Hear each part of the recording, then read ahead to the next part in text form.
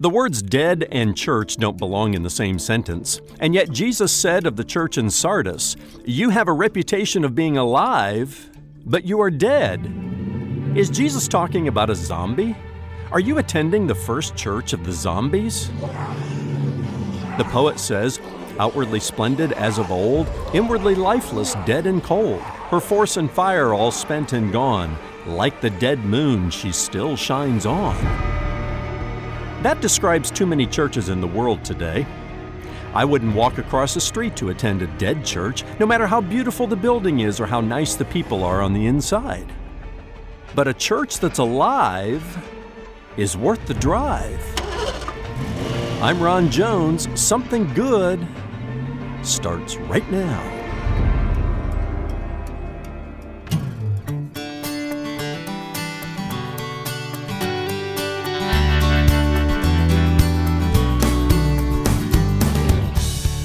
There are loveless churches, corrupt churches, and at times, there are dead churches.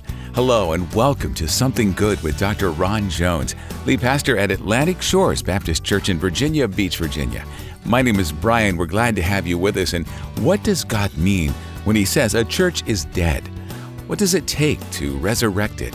Today, Ron introduces us to the church at Sardis and explains how this particular church can be a sobering reminder for us today. Stay right here or visit somethinggoodradio.org to listen anytime on your schedule. That's somethinggoodradio.org. From his teaching series based on the book of Revelation, Mysteries of the Apocalypse, the last days of planet Earth, and the return of Jesus Christ.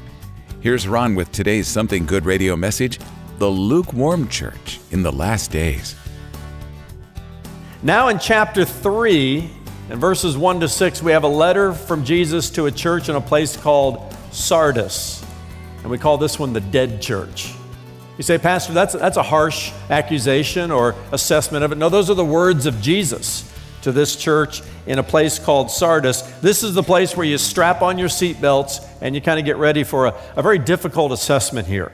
Jesus says in verse 1, "To the angel of the church in Sardis write, the words of him who has the 7 spirits of God and the 7 stars. I know your works. You have the reputation of being alive, but you are dead." You're dead. Again, what a hard assessment, diagnosis of what was happening inside the church in Sardis. Kind of an oxymoron almost to have the word dead and church in the same sentence. We don't think of a church as being dead, but very much alive with people. But no, this church in Sardis could be named the first church of the zombies.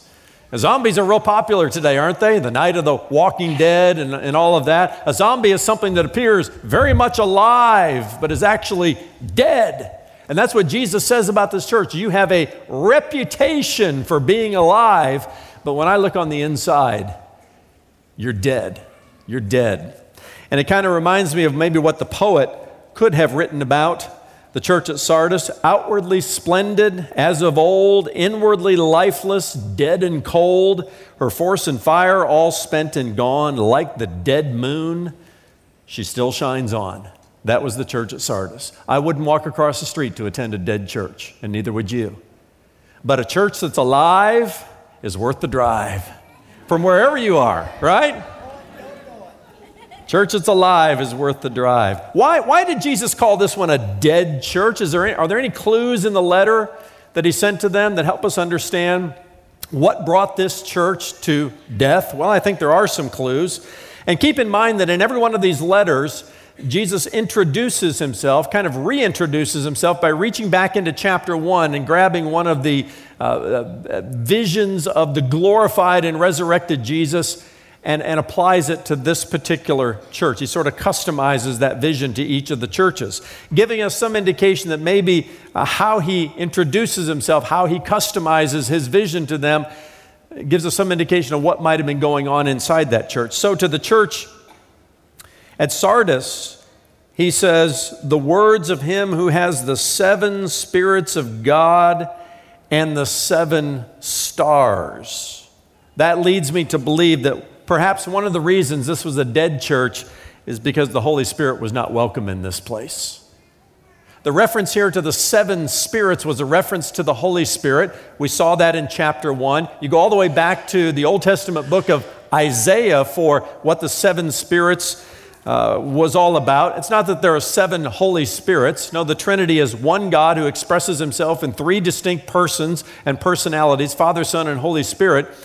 But the Holy Spirit, the fullness of the expression of the Holy Spirit from the Old Testament book of Isaiah is the seven spirits of God. So this is just an Old Testament reference to the Holy Spirit. And because Jesus had to kind of reintroduce the Holy Spirit to this church, you kind of get the sense that maybe the Holy Spirit was absent in this place or wasn't very welcome in this place. And there is certainly a lot of theology about the Holy Spirit that gets misunderstood and miscommunicated in our world today. But make no mistake about it, friends, the Holy Spirit is vital to the life of any church. You can't throw the baby out with the bathwater because you don't want to go to some extreme in your pneumatology, your theology of the Holy Spirit. But the Holy Spirit is who empowers and enlightens the church. We know that from Acts chapter 2. Jesus told his disciples, you stay here, you wait and you pray until the Holy Spirit comes, because I'm going back to the Father, but you can't do this on your own. And what we learned very early on is that the only way the church successfully carries out her mission is through the enabling power and resources of the Holy Spirit. The Holy Spirit came on the day of Pentecost. Now, a lot of the confusion around the theology of the Holy Spirit happens relative to the terminology of pneumatology, okay?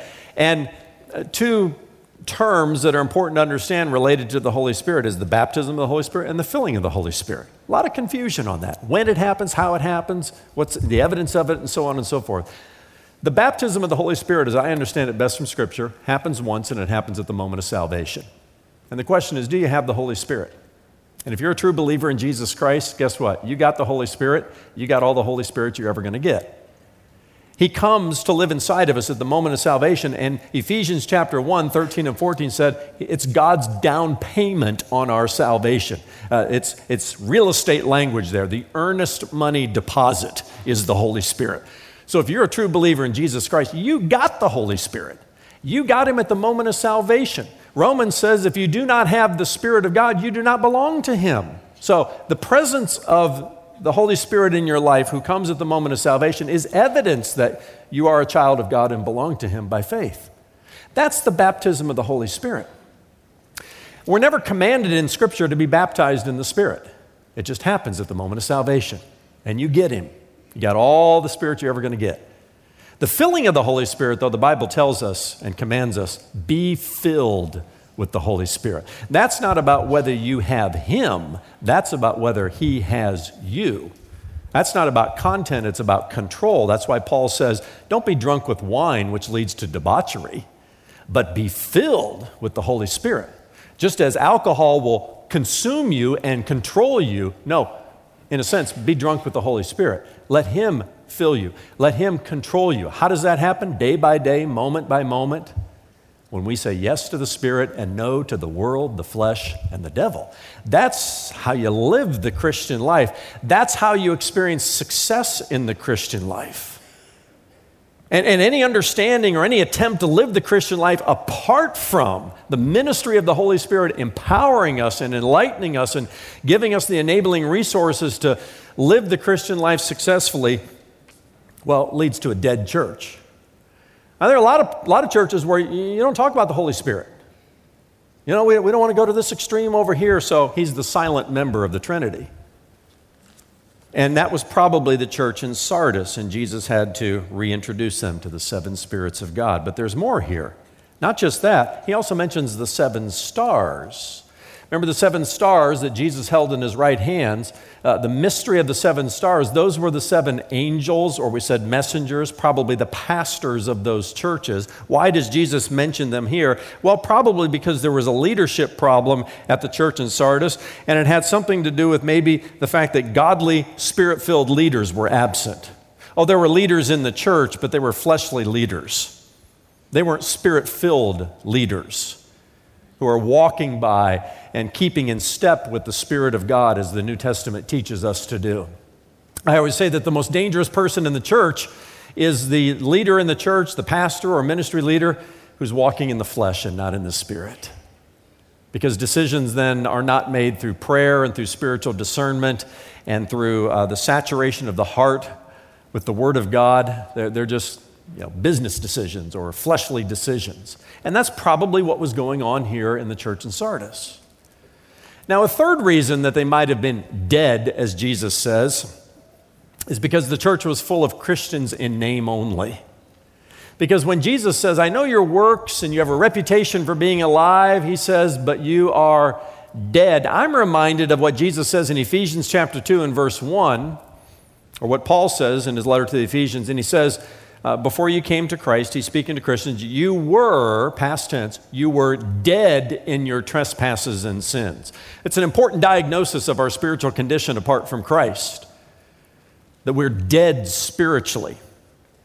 And this is why Jesus said to a religious leader named Nicodemus, a Pharisee in the first century, he said to Nicodemus, you must be born again.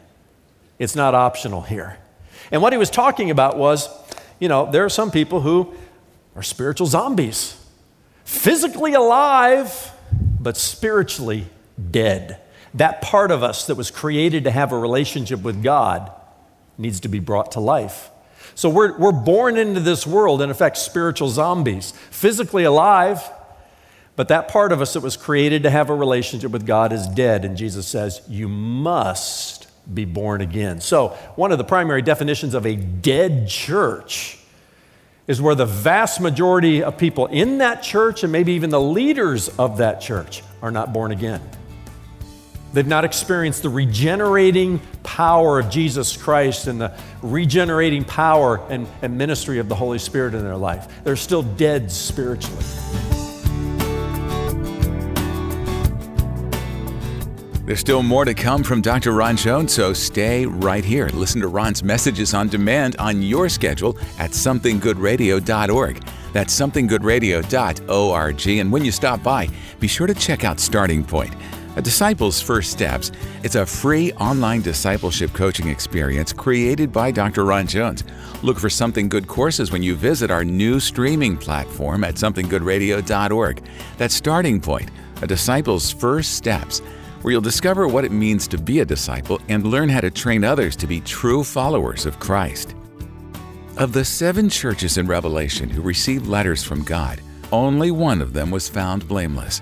Here's Ron with the rest of today's message, The Lukewarm Church in the Last Days. And then a fourth reason as you look into this letter is because perhaps they were complacent believers, and this led to their death. I don't have time to read the entire letter. You can do that on your own, but as you do, you'll notice that Jesus tells them twice to wake up. He says in verse 2, wake up and strengthen what remains and is about to die, for I have not found your works complete in the sight of God. And he tells them again a little bit later to wake up, or he will come like a thief in the night and take what they already have. This was a church that had fallen asleep on the job, and that led to their death. Historians tell us that the city of Sardis was the capital city of the Lydian Empire for many, many years, if not decades and centuries, and it was impervious to the invading armies. The city was high upon a hill, and it was very well protected. But there was twice in the history of the church where the invading armies penetrated and overtook the city. And historians say it was during a time when the people grew complacent and they stopped putting the watchman on the wall. What a picture this is of the church today, how important it is for us to watch and to wait for the second coming of Jesus Christ, to watch with diligence and vigilance, because we're in a spiritual battle. And until Jesus comes again, the invading armies, the world, the flesh, the devil, will do whatever he can to invade the church and to take her off in a different direction. We can't afford to be complacent in these times, or else maybe Jesus will come and say, I pronounce death over this church. It's a hard assessment. This is one of the most difficult letters. There's nothing positive said about this church. Jesus arrived and said, it's dead. So let's move on to the next one before we all too get a little bit too convicted on this, right? The next one is the Church of Philadelphia, and it's a bright light among the seven. Just like there's nothing positive said about the church in Sardis, there's nothing at all negative said about the church in Philadelphia. This is the faithful church. It's a faithful church because in verse 8, Jesus says these words, "You have kept my word and have not denied my name." Boy, wouldn't that be great that it's said of this church and the people who go to this church. You've kept my word. And against the cultural resistance, you've not denied my name. The church in every generation fights against the cultural resistance, fights against the world, the flesh, and the devil. This was a church, the Philadelphia church, not up the road in Pennsylvania. No, 2,000 years ago in Asia Minor, along the western coast of modern-day Turkey, there was the city of Philadelphia, about 35 miles north of Sardis. And this was a great, great church. And Jesus spends most of the time talking about the rewards of their faithfulness. You've done a great job, he says, keeping my word and not denying my name. And because of that, there were some rewards. I call them rewards of faithfulness given to the Philadelphia church. And by the way, of all these 7 letters, whatever is said of these churches corporately, understand the church is not a building, it's a people. It's not an organization, it's an organism. And so whatever applies to this church corporately applies to the individuals in that church. And so receive the application of these letters in a very personal kind of way. You stay true to the Word of God. You choose not to deny His name, even though the culture is pushing against us to do so. And there are some rewards to faithfulness. What are those rewards? Well, the first is a fresh revelation of Jesus and a greater intimacy with Him. Why do I say that? Here's how Jesus introduces Himself to the church in Philadelphia, verse 7. "To the angel of the church in Philadelphia write, the words of the Holy One, the true One, who has the key of David, who opens and no one will shut, and who shuts and no one opens." Before we get to the specifics of the open and closed door, what I want you to notice is this is a revelation or vision of Jesus you won't find in chapter 1. In all the other letters, he reaches back into chapter 1 and pulls out what was already stated in chapter 1 and points that to that church. This is a little bit of extra Jesus that the church in Philadelphia gets. They get a fresh revelation, a fresh vision, a fresh intimacy with Jesus because they were faithful to His word and they did not deny His name. And it sort of reminds me of something Jesus said to His disciples on the night before He was crucified. In John chapter 14 and verse 23, He says, "If anyone loves me, he will keep my word, and my Father will love him, and we will come to him, and we will abide with him." It's very intimate language. Jesus says, if you love me, keep my commandments. And if you do, my Father will love you, and I will love you, and we'll come a little bit closer to you. We'll make our home with you, our abode with you. We will abide with you. And Jesus goes on in chapter 15 of John to talk about that intimacy. Abide in me as my words abide in you, as the vine intimately abides in the vine. One of the benefits, one of the rewards of faithfulness is a closer relationship with Jesus, a closer revelation, a closer understanding of who He is. And He shares that with this church in Philadelphia. He pulls something out of the Old Testament, not something that's found in chapter 1, but something that's communicated earlier in the Scriptures. And He applies it to Himself, and He shares that with the church at Philadelphia. Now, don't you want a deeper intimacy with Jesus? A fresher revelation and understanding, a vision of who He is? Well, Jesus says, if you love me, keep my commandments. And if you keep my word, and you don't deny my name. Now, those are the kinds of people I want to hang out with, Jesus says.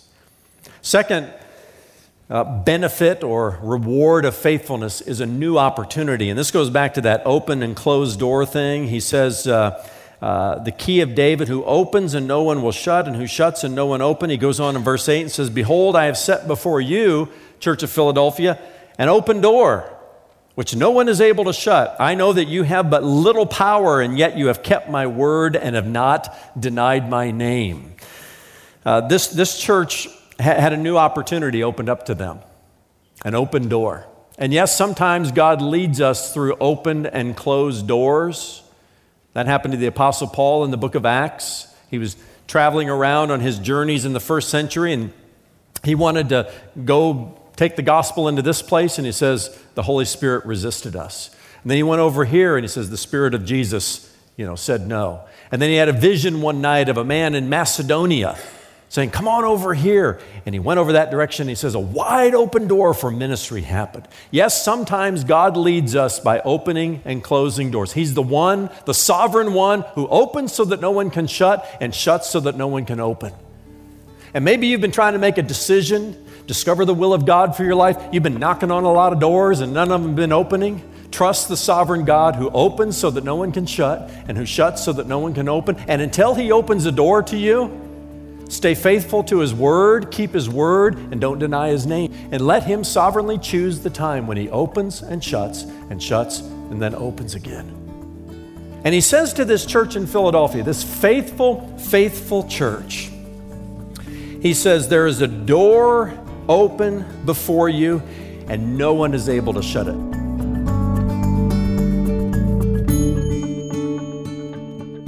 You're listening to Something Good Radio. Today's message, The Lukewarm Church in the Last Days, along with all of Ron's messages, can be heard on demand on your schedule at somethinggoodradio.org. Check out our resource tab at the top of the homepage for books, teaching series, lots of great tools to help you in your journey with Jesus. That's somethinggoodradio.org. Have you ever wanted to visit the land of the Bible and walk in the footsteps of Jesus? Join Dr. Ron and Catherine Jones and the Something Good Radio team for a thrilling Israel tour happening in January 2022. Experience a boat ride on the Sea of Galilee. Walk down the Via Dolorosa. Visit Gethsemane where Jesus prayed and Calvary where he shed his blood for you. Step inside the empty tomb and see for yourself that your Savior is risen indeed. Is the Holy Land on your bucket list? Experience Israel 2022. Register at somethinggoodradio.org.